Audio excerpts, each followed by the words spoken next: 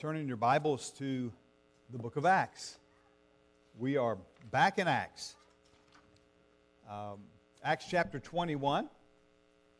And the title of our message this morning is Assumptions. Assumptions. Today we're going to discover how God often accomplishes His purposes through persecution.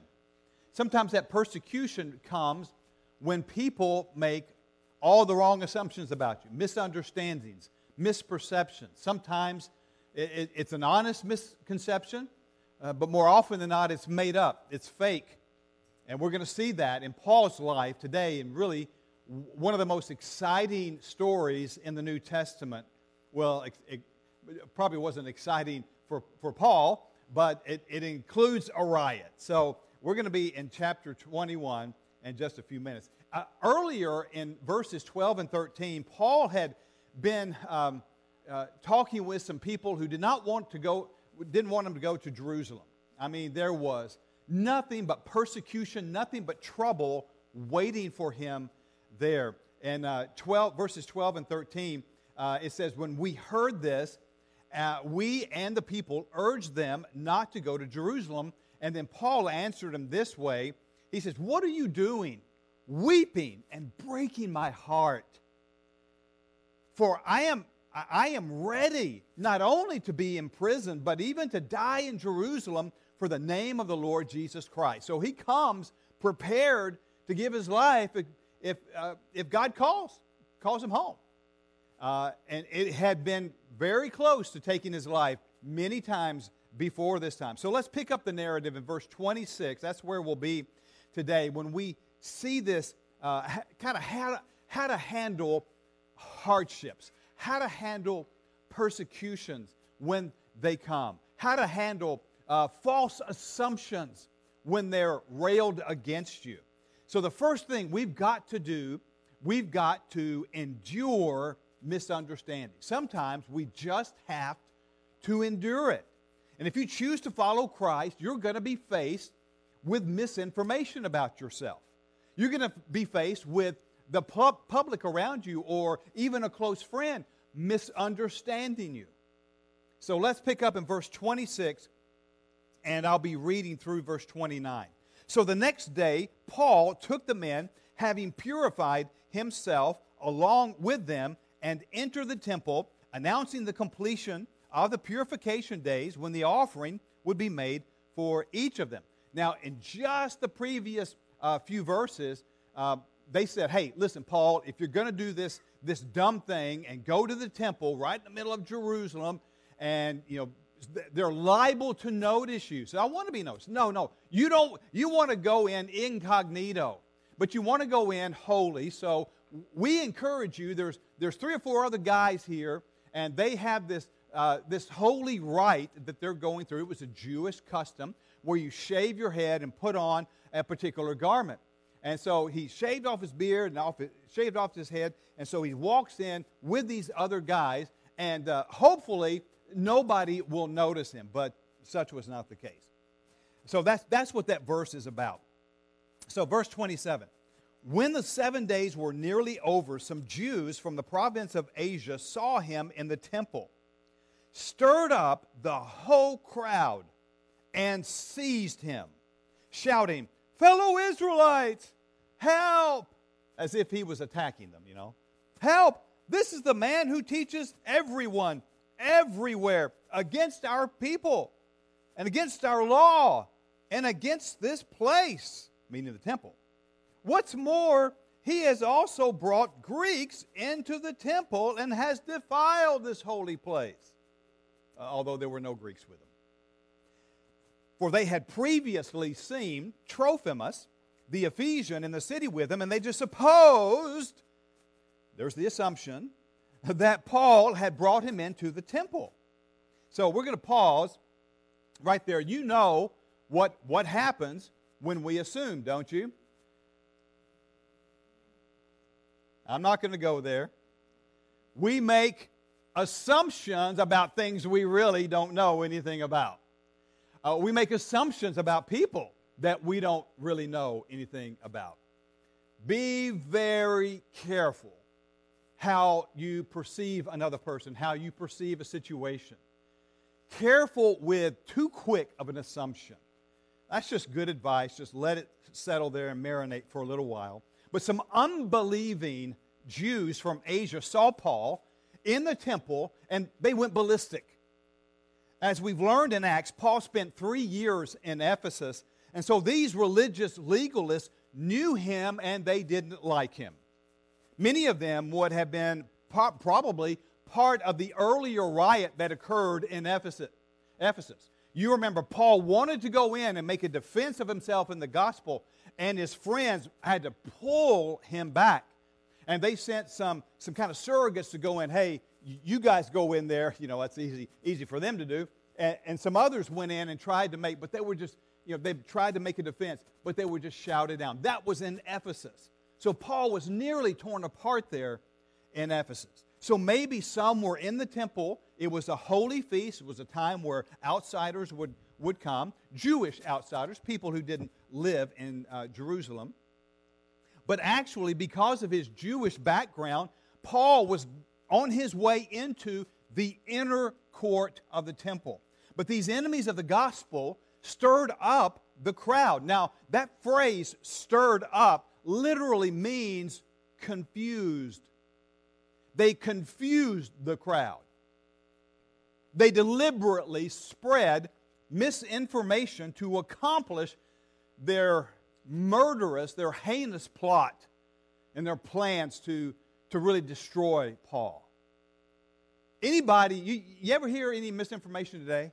You just don't know who to believe anymore. We have such a lying world that we live in. And these religious people yelled out for help as if Paul was an assailant, and they made 3 charges against him in verse 28, accusing him of teaching everyone everywhere. Once again, be careful of people who generalize and overgeneralize and say, you always do this all the time. That's not true of anybody. Nobody does anything everywhere, every day, all the time, 24/7. I mean, except breathe. All right, but nobody's accusing us of that. So, they're saying, hey, that's what people do, though. When they're trying to work up a crowd, they will overgeneralize and exaggerate. Okay, so here are the 3 things that they claim he's doing. He's against Jewish people. And they accused him of being anti-Semitic, which is rather funny because Paul was a Jew of the Jews. Secondly, they said he's against the law of God. During the Feast of Pentecost, people were celebrating God's law. So you can imagine what he's doing. What with God's law? He's teaching people against the law. That really fired him up. And he said also, he's against this temple. Interestingly, they made the same claim about the Lord Jesus. Acts chapter 6 verse 13 says Stephen faced similar charges before he was martyred, and they set up, it says that they set up false witnesses who said this man never ceases to speak words against this place and the law. Herod the Great wanted to be liked by the Jews, so he decided to build them a temple kind of fashioned after Solomon's temple, but far greater and more exquisite in size and in beauty. But that temple had been destroyed and had not been completely rebuilt. So Herod's temple was huge in comparison. You see a picture of it up here, kind of a model. It doesn't exist anymore. But the whole Temple Mount was about the size of 20 football fields. The temple took 40 years to build and was surrounded by 1,000 pillars. The temple had some specific rules regarding what kind of people could go where. Gentiles could gather for prayer in the outer courtyard, that big area. Women could meet in a little bit closer, Jewish women, in the court of women. And the Jewish men could go in all of that area kind of surrounding the large building the large temple there, you see, and that would be the outer courts or the inner courts, the courtyard of Israel. The priests could go into the holy place, and only the high priest could go into the most holy or the holy of holies, and then only once a year. They charged Paul with defiling the temple, which is the same word or similar word to pollute. Polluting the temple by bringing Greeks into the inner court. But they couldn't find any. This was not true, but they weren't really looking for the truth, were they? They persisted in that false claim. So separating the court of the Gentiles from the other courts stood a barrier beyond which no Gentile could pass. And on the wall was a description. And they've actually got some of the stone work that it was inscribed on. And on the inscription read this warning to all pagans, to all Gentiles. It said, "No foreigner may enter within the balustrade around the sanctuary and the enclosure. Whoever is caught, on himself shall he put blame for the death which will ensue." And they had it actually in several places so that nobody could make a mistake. Can you imagine if we had a sign over our sanctuary doors saying, "Beware, non-believers"? Yeah, we would never do that. Or what if we said, "Here is the court of the Baptists," and here in the sanctuary, the court of the Southern Baptists?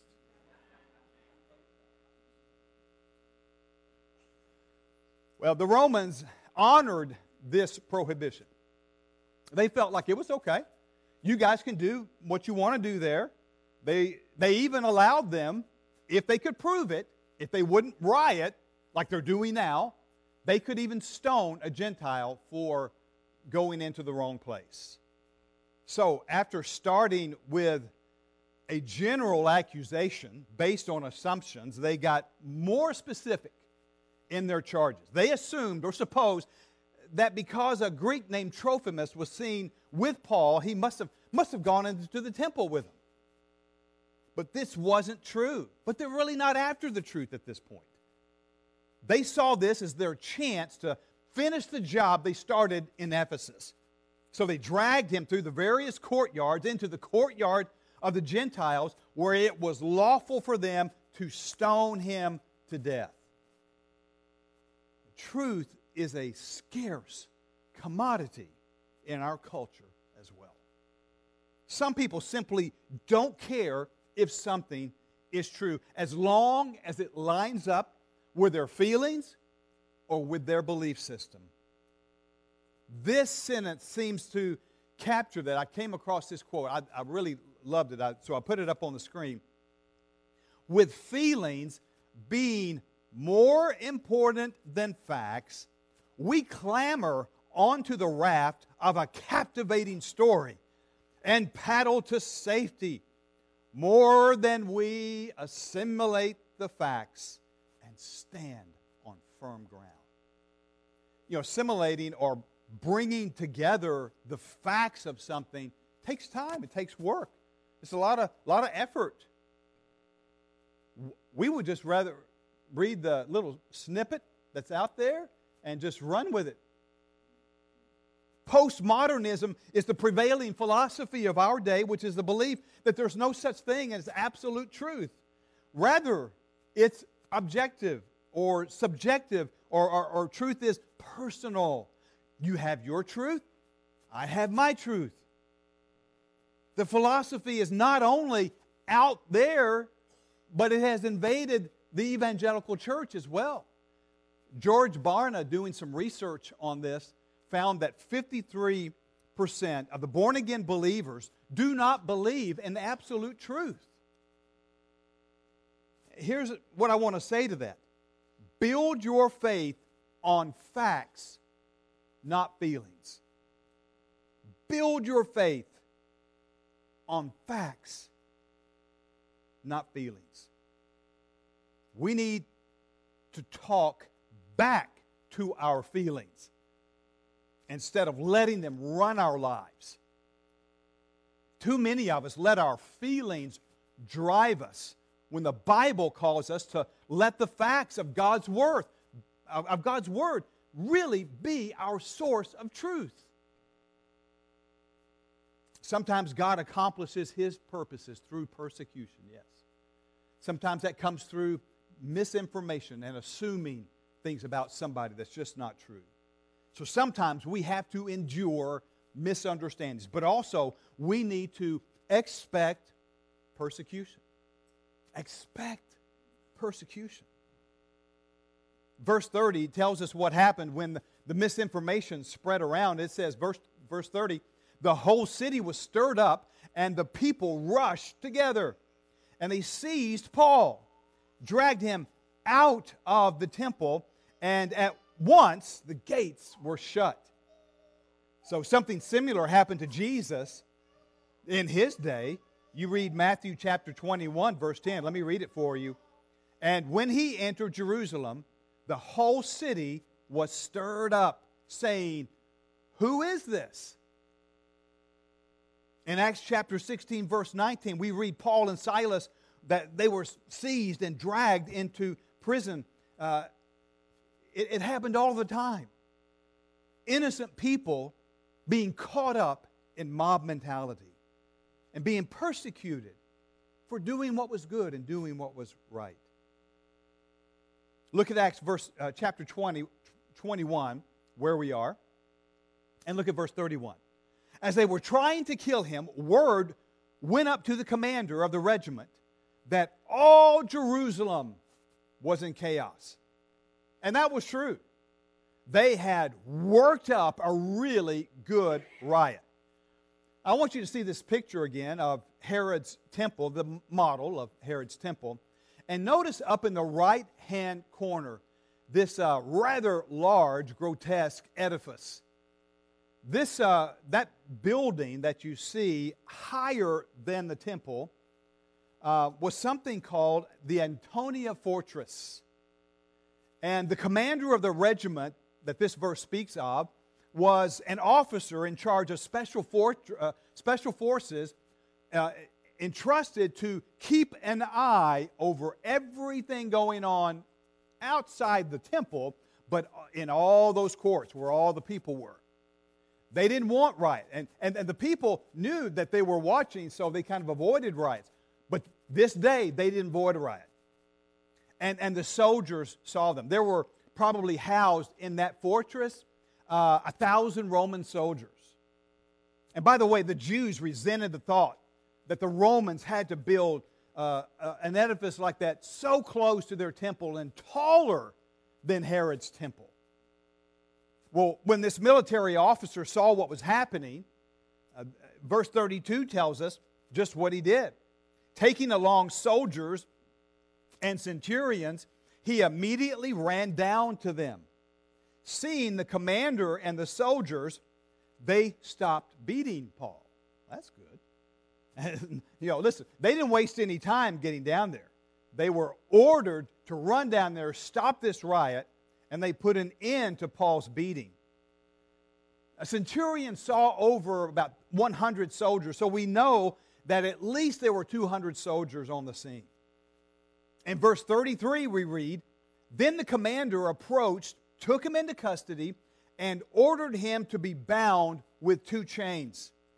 He asked who he was and what he had done." I wonder if the prophecy of Agabus back in verse 11 of this same chapter about Paul being bound and delivered into the hands of the Gentiles came to mind here.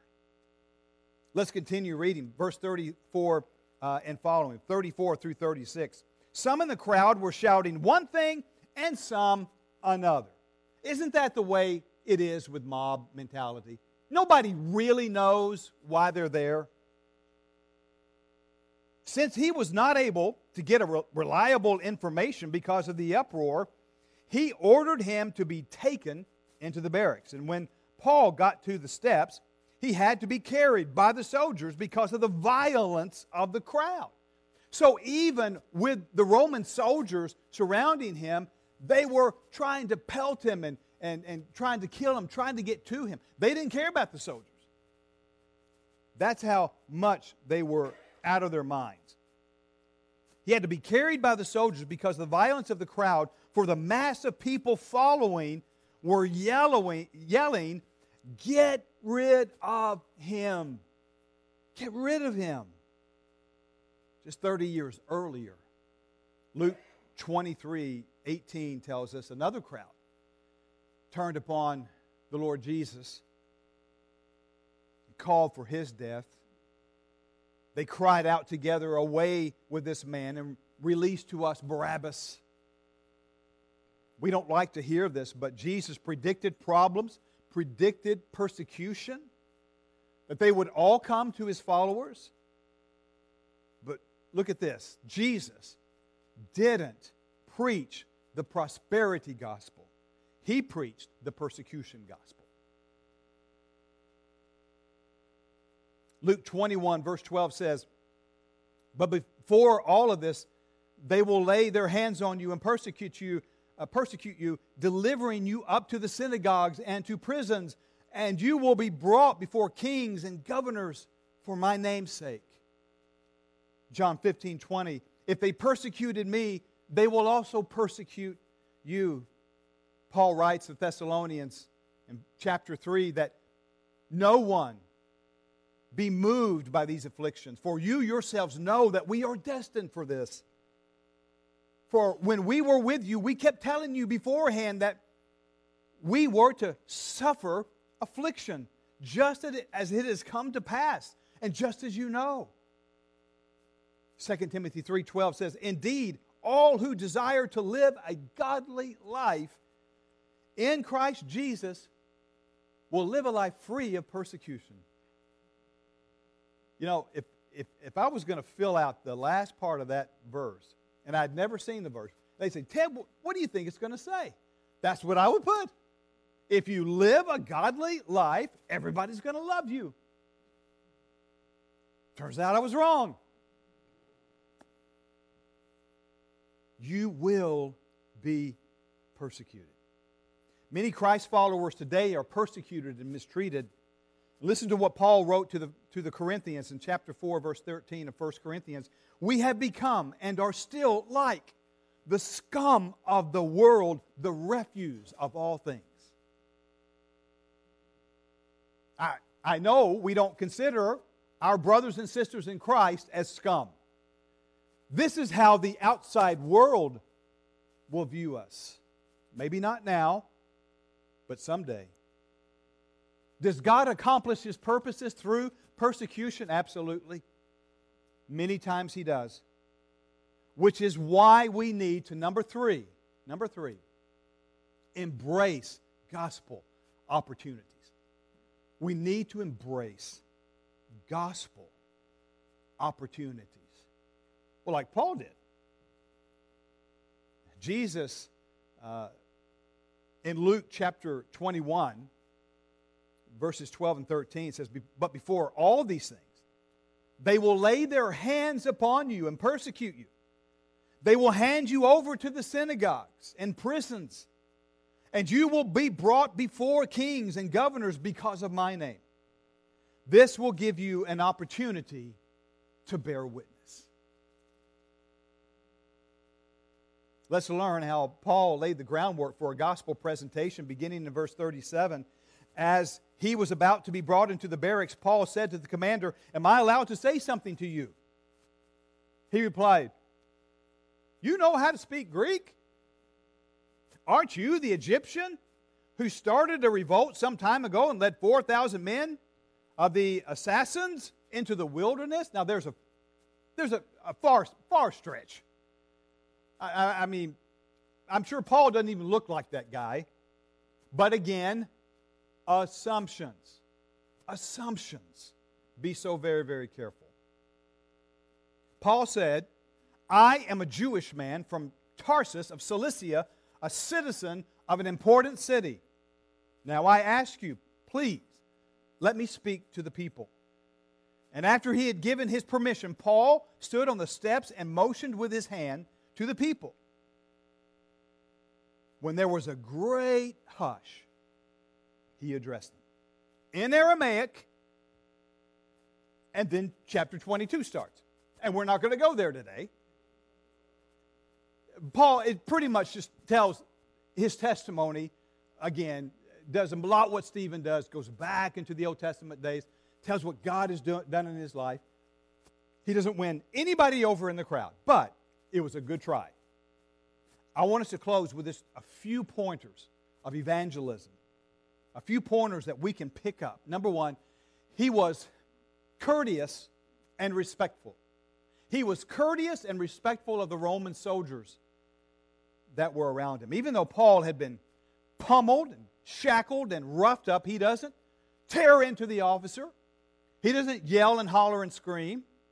Instead, he turned to him and asked, "May I say something to you?" I mean, Paul must have been quite an individual. I mean, your life just that came that close to being taken. Paul would just say, "Again?" By asking permission to speak, demonstrated great humility on Paul's part.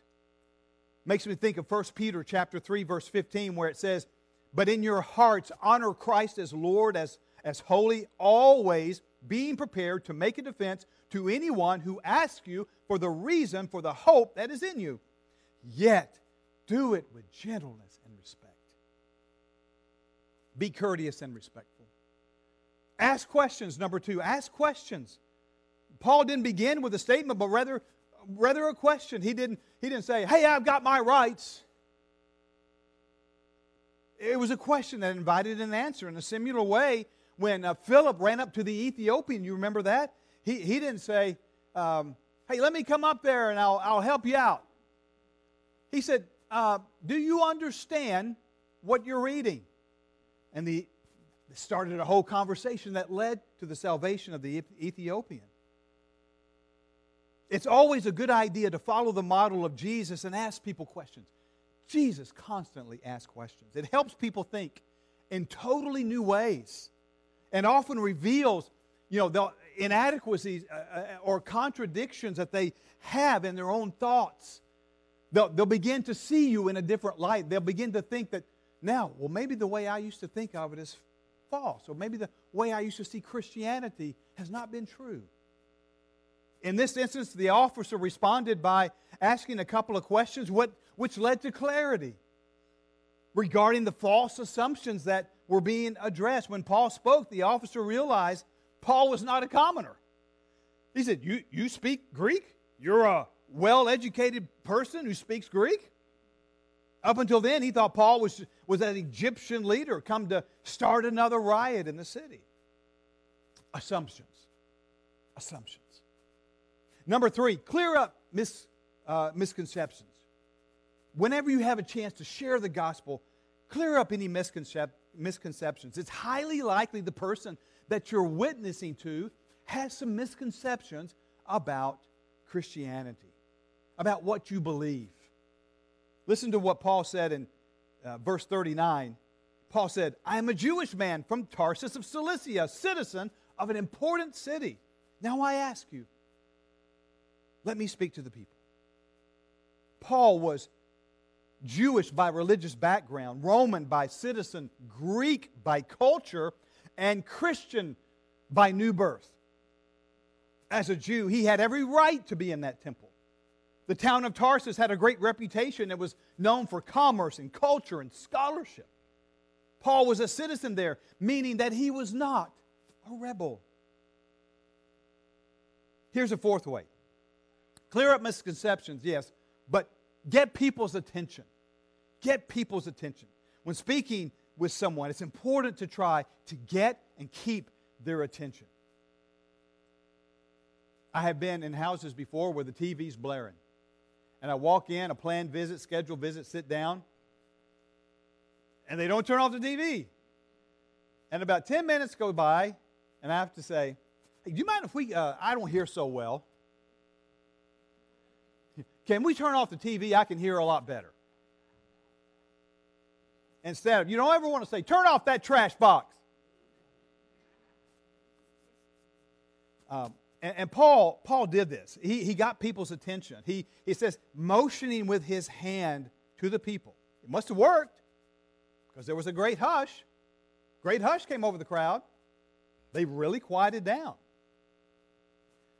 And the last way, speak the language of their heart. Speak the language, English, of course, Pastor Ted.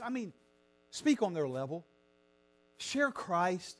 If they don't have any church background, excuse all of the big words until later. The big words matter. Justification, sanctification. Those are important words. They're in the Bible. But maybe you can lead them to Christ without that language and speak to them where they're coming from.